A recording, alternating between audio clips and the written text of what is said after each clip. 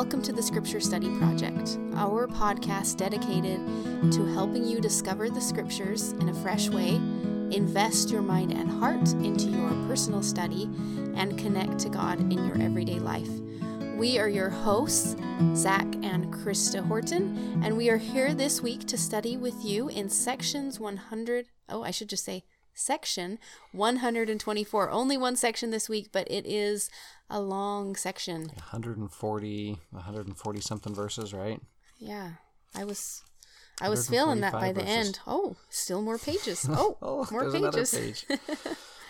Well, it's an interesting section because there's a lot in it, and it's 2 years in the future from where we were last time. So sections 121 to 123, the letter from Liberty Jail, was received in March of 1839, and here we are in January of 1841, so almost 2 full years later. So do you think that's because are there other revelations out of order from this, or is it No, there's other revelations. The Doctrine and Covenants doesn't contain everything that came to Joseph Smith, everything that he wrote. But in this 2-year time span, things are just kind of crazy. So Joseph and other church leaders that are with him in Liberty get out of Liberty Jail in April of 1839. But there's no home. The saints in Missouri they had to leave their homes in far west and other places while Joseph's in jail. So in the middle of that winter, they're leaving the whole state of Missouri, walking backwards. They walk into Illinois. The people in Quincy, Illinois, let them stay there temporarily, but then ask them to move on. And so they find this kind of backwatery. That's a word you just made up. I'm glad you did that. Usually I'm the one that makes up the words. They find this place, Commerce, Illinois, that they can purchase because it's cheap, and they finally find somewhere where they can stay, but it's a mess putting everything back together and trying to create a city and gather people together. So kind of makes sense that there's not as much of a record. And yep.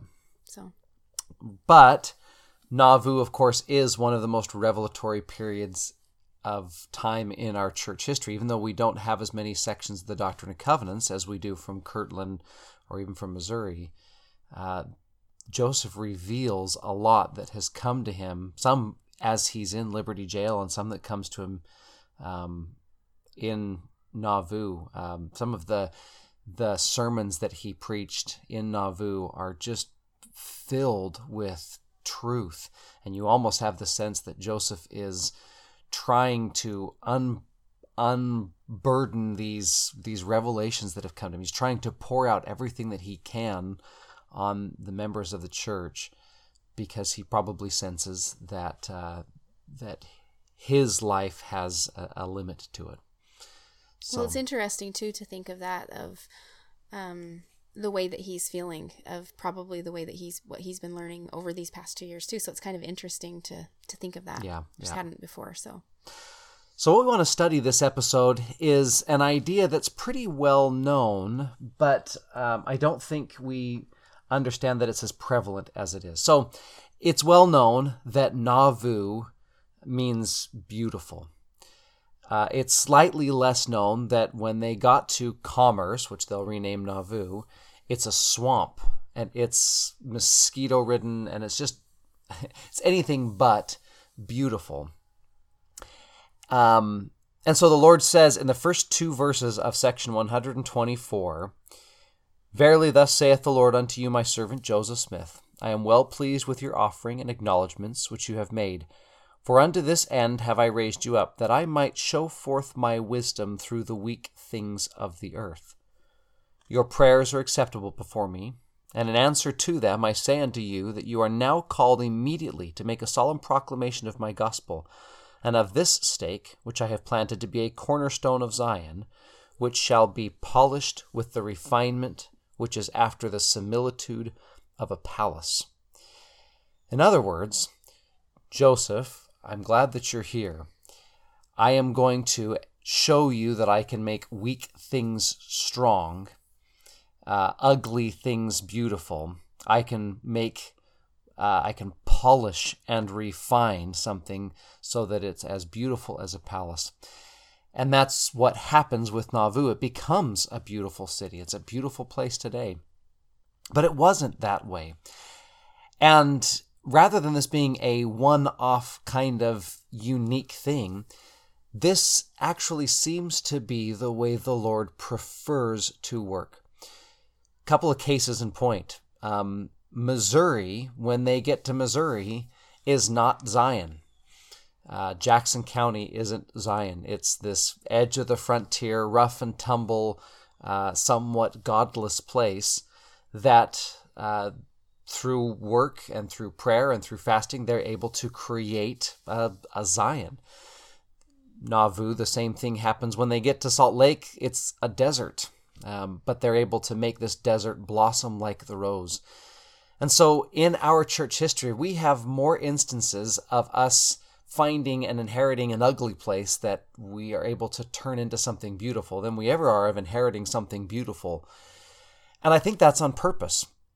I think this principle that the Lord likes to show forth his strength in weakness, that he likes to prove that he can take weak or broken or ugly things and make them strong and beautiful, is so much a part of his mission that it shows up repeatedly. And I think studying this section and studying Nauvoo can help us to see that.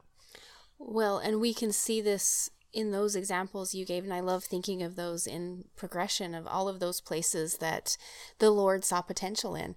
And ultimately, that's what these sections are all about, is, or what we're going to study today about, is how that's the pattern that God follows. And it doesn't just apply to these places, but it's also about people too. I loved that verse that you read, Zach, at the end of verse 1.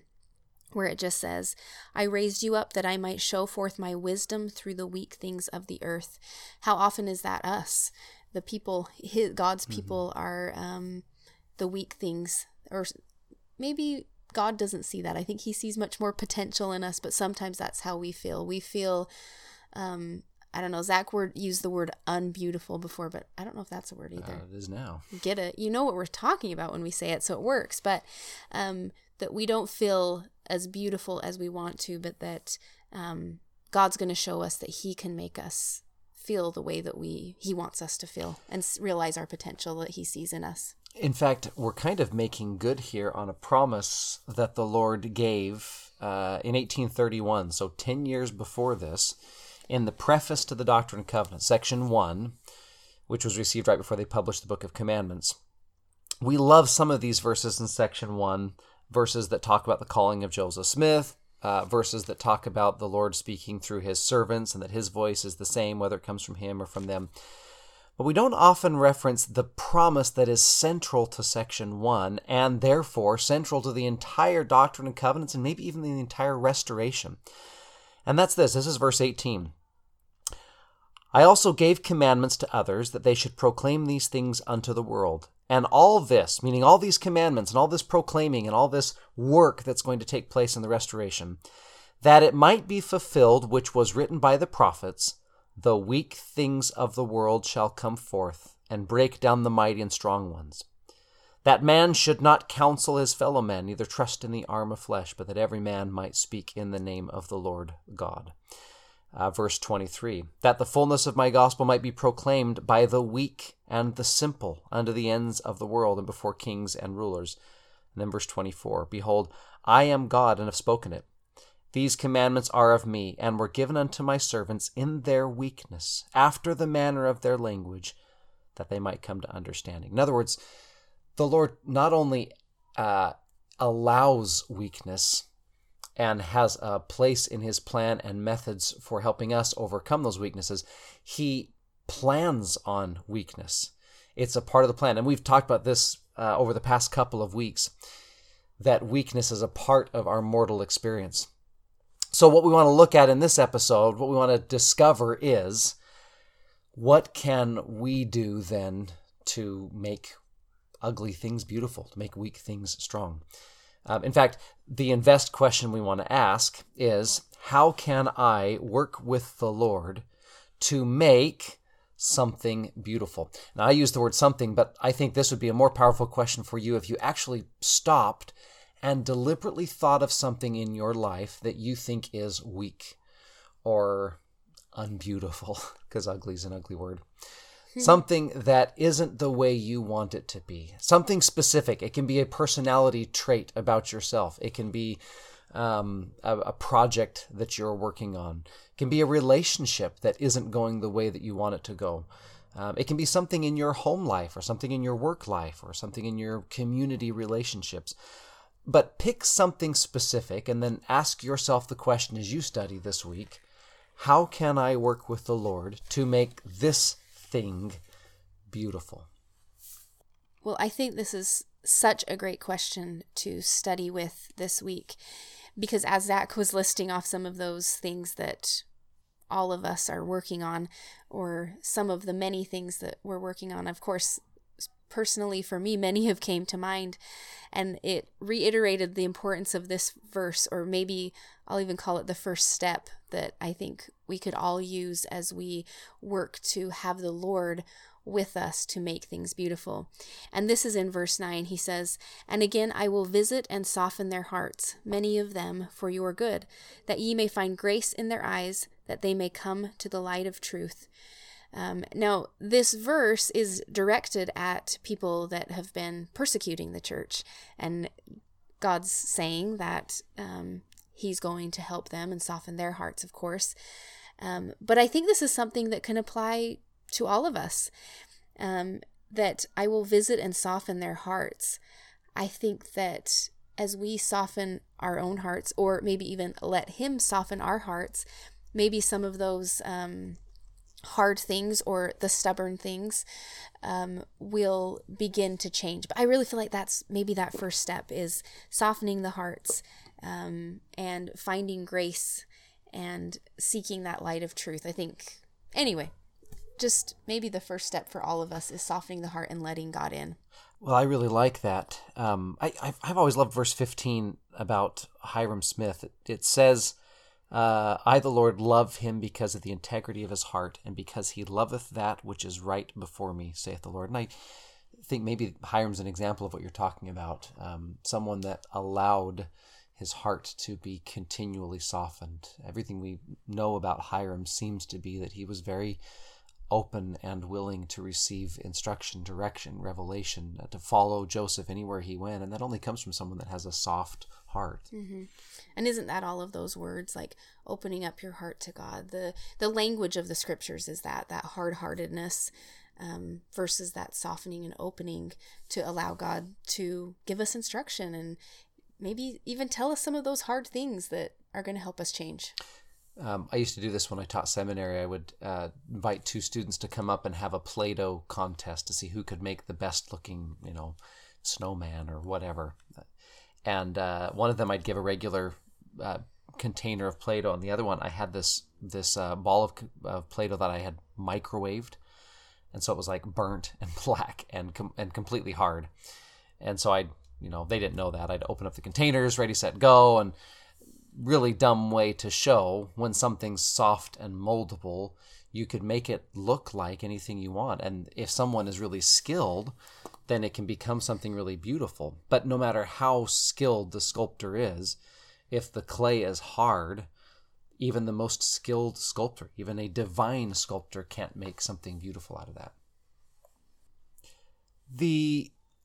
Or at least one of the answers that I found to this question, of how to work with the Lord to make something beautiful. It was interesting to me to note that in this revelation, there are two buildings that are commanded to be built.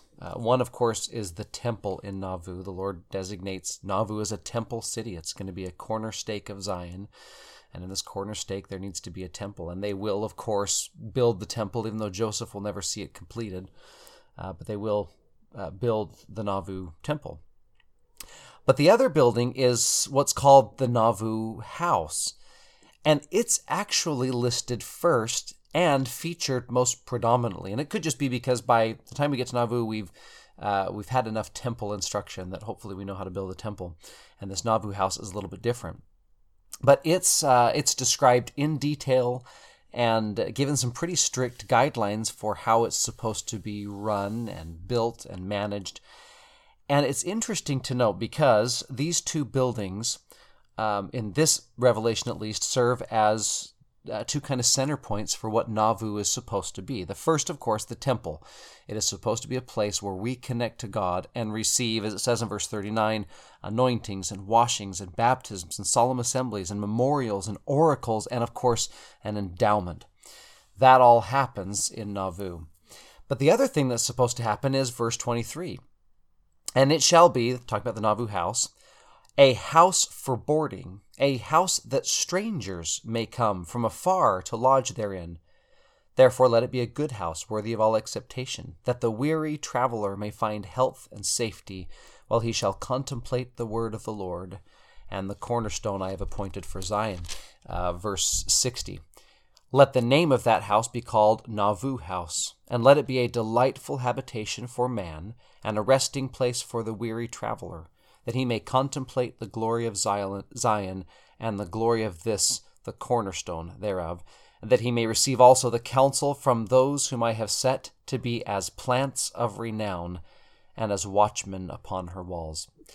I love that Nauvoo is beautiful for at least two reasons. One, because it has a temple of the Lord in it that connects people to God.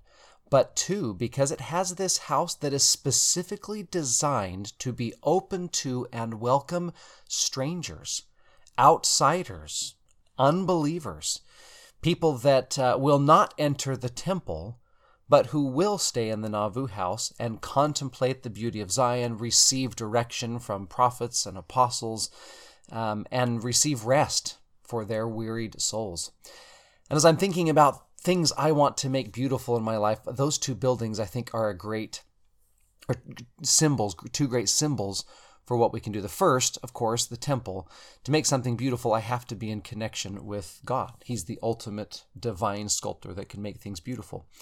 But two is, I think that in making something beautiful, we can maybe be more open to others, even those that have different beliefs, different practices, different religions or non-religions, and in our associations with them, draw from them beauty and allow them to receive some of the beauty that we have in our own lives. I think this last General Conference, so many messages, at least for me, on unity and on peace and harmony with the world.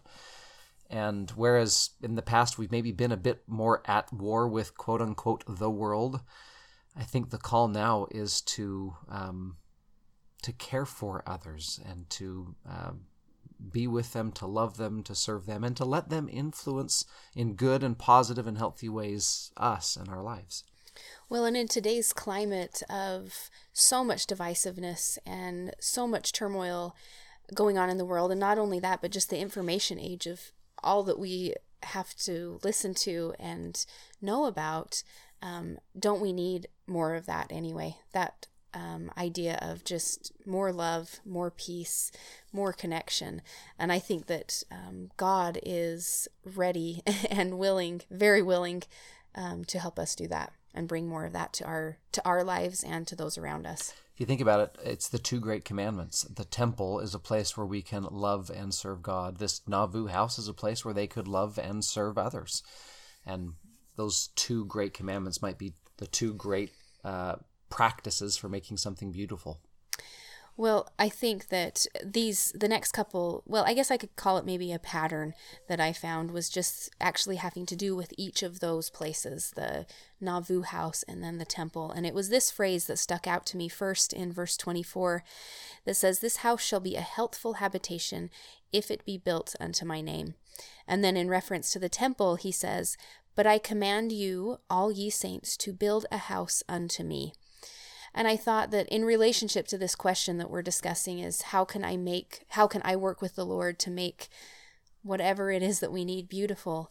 I think that if we're building it with Him, if we're focusing on Him and having His help with us, so maybe this is part of the steps, but also part of the broader answer is just make sure that we let Him and that we are building it unto Him, whatever it is that we're building.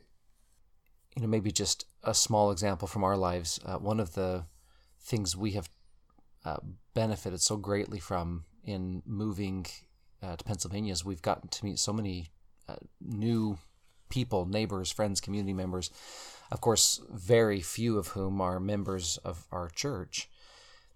Quite a few of them, though, are very religious and devoted people. And I have really appreciated the interactions with them and seeing how value-driven they are, how moral they are, how good they are, and how much they love and serve and care about God and community just the way that we do. And learning ideas and practices and principles from them has been just a beautiful part of our life here. Well, and that's just got me thinking about those verses, those phrases that I just shared, those build it unto me. Not everyone is going to be building with God in the same way that we are. It's going to look different, but that doesn't mean that they're not also building toward God. They're doing things differently. But I don't know, I guess for me, in my mind, if I'm conveying this correctly, it kind of ties all these things together: the unity, the peace, the softening, the building with God. Each of our assignments, whether a member of our church or a member of a different church or a member of no church, is going to look differently, the roles that we play. But if we focus on that idea of peace and love, and if we allow God to be a part of it, I think we can have more harmony in all the things that we're doing. And in all of that, I guess almost maybe for me in a comical way, as I read through this, like I mentioned, long section of the Doctrine and Covenants, I wrote next to my scriptures, God is interested in details. And it made me think of the phrase, which I don't think it's a scriptural phrase. I should have asked you before this. The God is in the details. I think that's one of those things that's just a coined I never Christian. said it would be easy. I only said it would be worth it. Yeah, but this one's better because they're not making Jesus say it. Anyway, so God is in the details of our lives. God is very interested. Maybe for me, this was the lesson of this section, generally speaking, is he gives a lot of very small, minute instructions about some people that we've never even heard of before. Yet he's giving them revelation as to what their role is in all of this. And so I think that that's another part to remember, that he's interested in helping us make even the littlest details beautiful and helping us in all of the ways. In fact, I think that's a good point that we could use to connect with God. So for Connect, we always propose a specific thing you might do to apply what we're learning this week. And God being in the details and being willing to inspire specific actions, I think is a really fascinating principle. I am currently reading Benjamin Franklin's autobiography. We live near Philadelphia and got to read Benjamin Franklin stuff. And it's a fun book to read. He's just really fun to read. But one of the things that's fascinating about him is he decided somewhat early on in his life that he was going to, what he says, achieve moral perfection. So he wrote out 13 virtues that he was going to practice, and he made a whole elaborate system for tracking his progress at working on these virtues, accounting for mistakes, making changes, and he set to work about improving his life the same way that he did about improving his business ventures as a printer. It was very deliberate and specific and planned and targeted. And it was inspiring to me to read, and he was the first to admit, he writes in his book, that he wasn't perfect at everything, and there were some things that he just never got to, and he writes about humility. I think he says he never was able to become humble, but he got pretty good at appearing to be humble. I was going to say, I think that's in his book. It feels very much that way. I'm saying all these great things, but I'm very humble. I like that about the book. It makes it fun to read, like Zach mentioned. But as I think of that, and I think of God being in the details and the specific instructions he gives in this section, I think, you know what? If we were to do something similar to that, I believe God would help us. Rather than just a general, I'm going to work at being more peaceful, or I'm going to work at making things beautiful this week. What if you sat down and picked something specific, and then from your study, either from things that we talked about in this podcast, or hopefully from things that you learned in your own study, you come up with some specific steps, small, minute, actionable items that you could do to build something more beautiful. And I think belief is, that I have, is that if we did that, the Lord would be as involved in the details of us building our own Nauvoo as he was in the details of the saints building Nauvoo in 1841. So give that a try, and hopefully that invitation, along with the questions and ideas that we've posed here, help you to have your own phenomenal study of section 124 and help to bring more beauty to your life. Thank you so much for studying with us in this episode and this week. We will see you next week.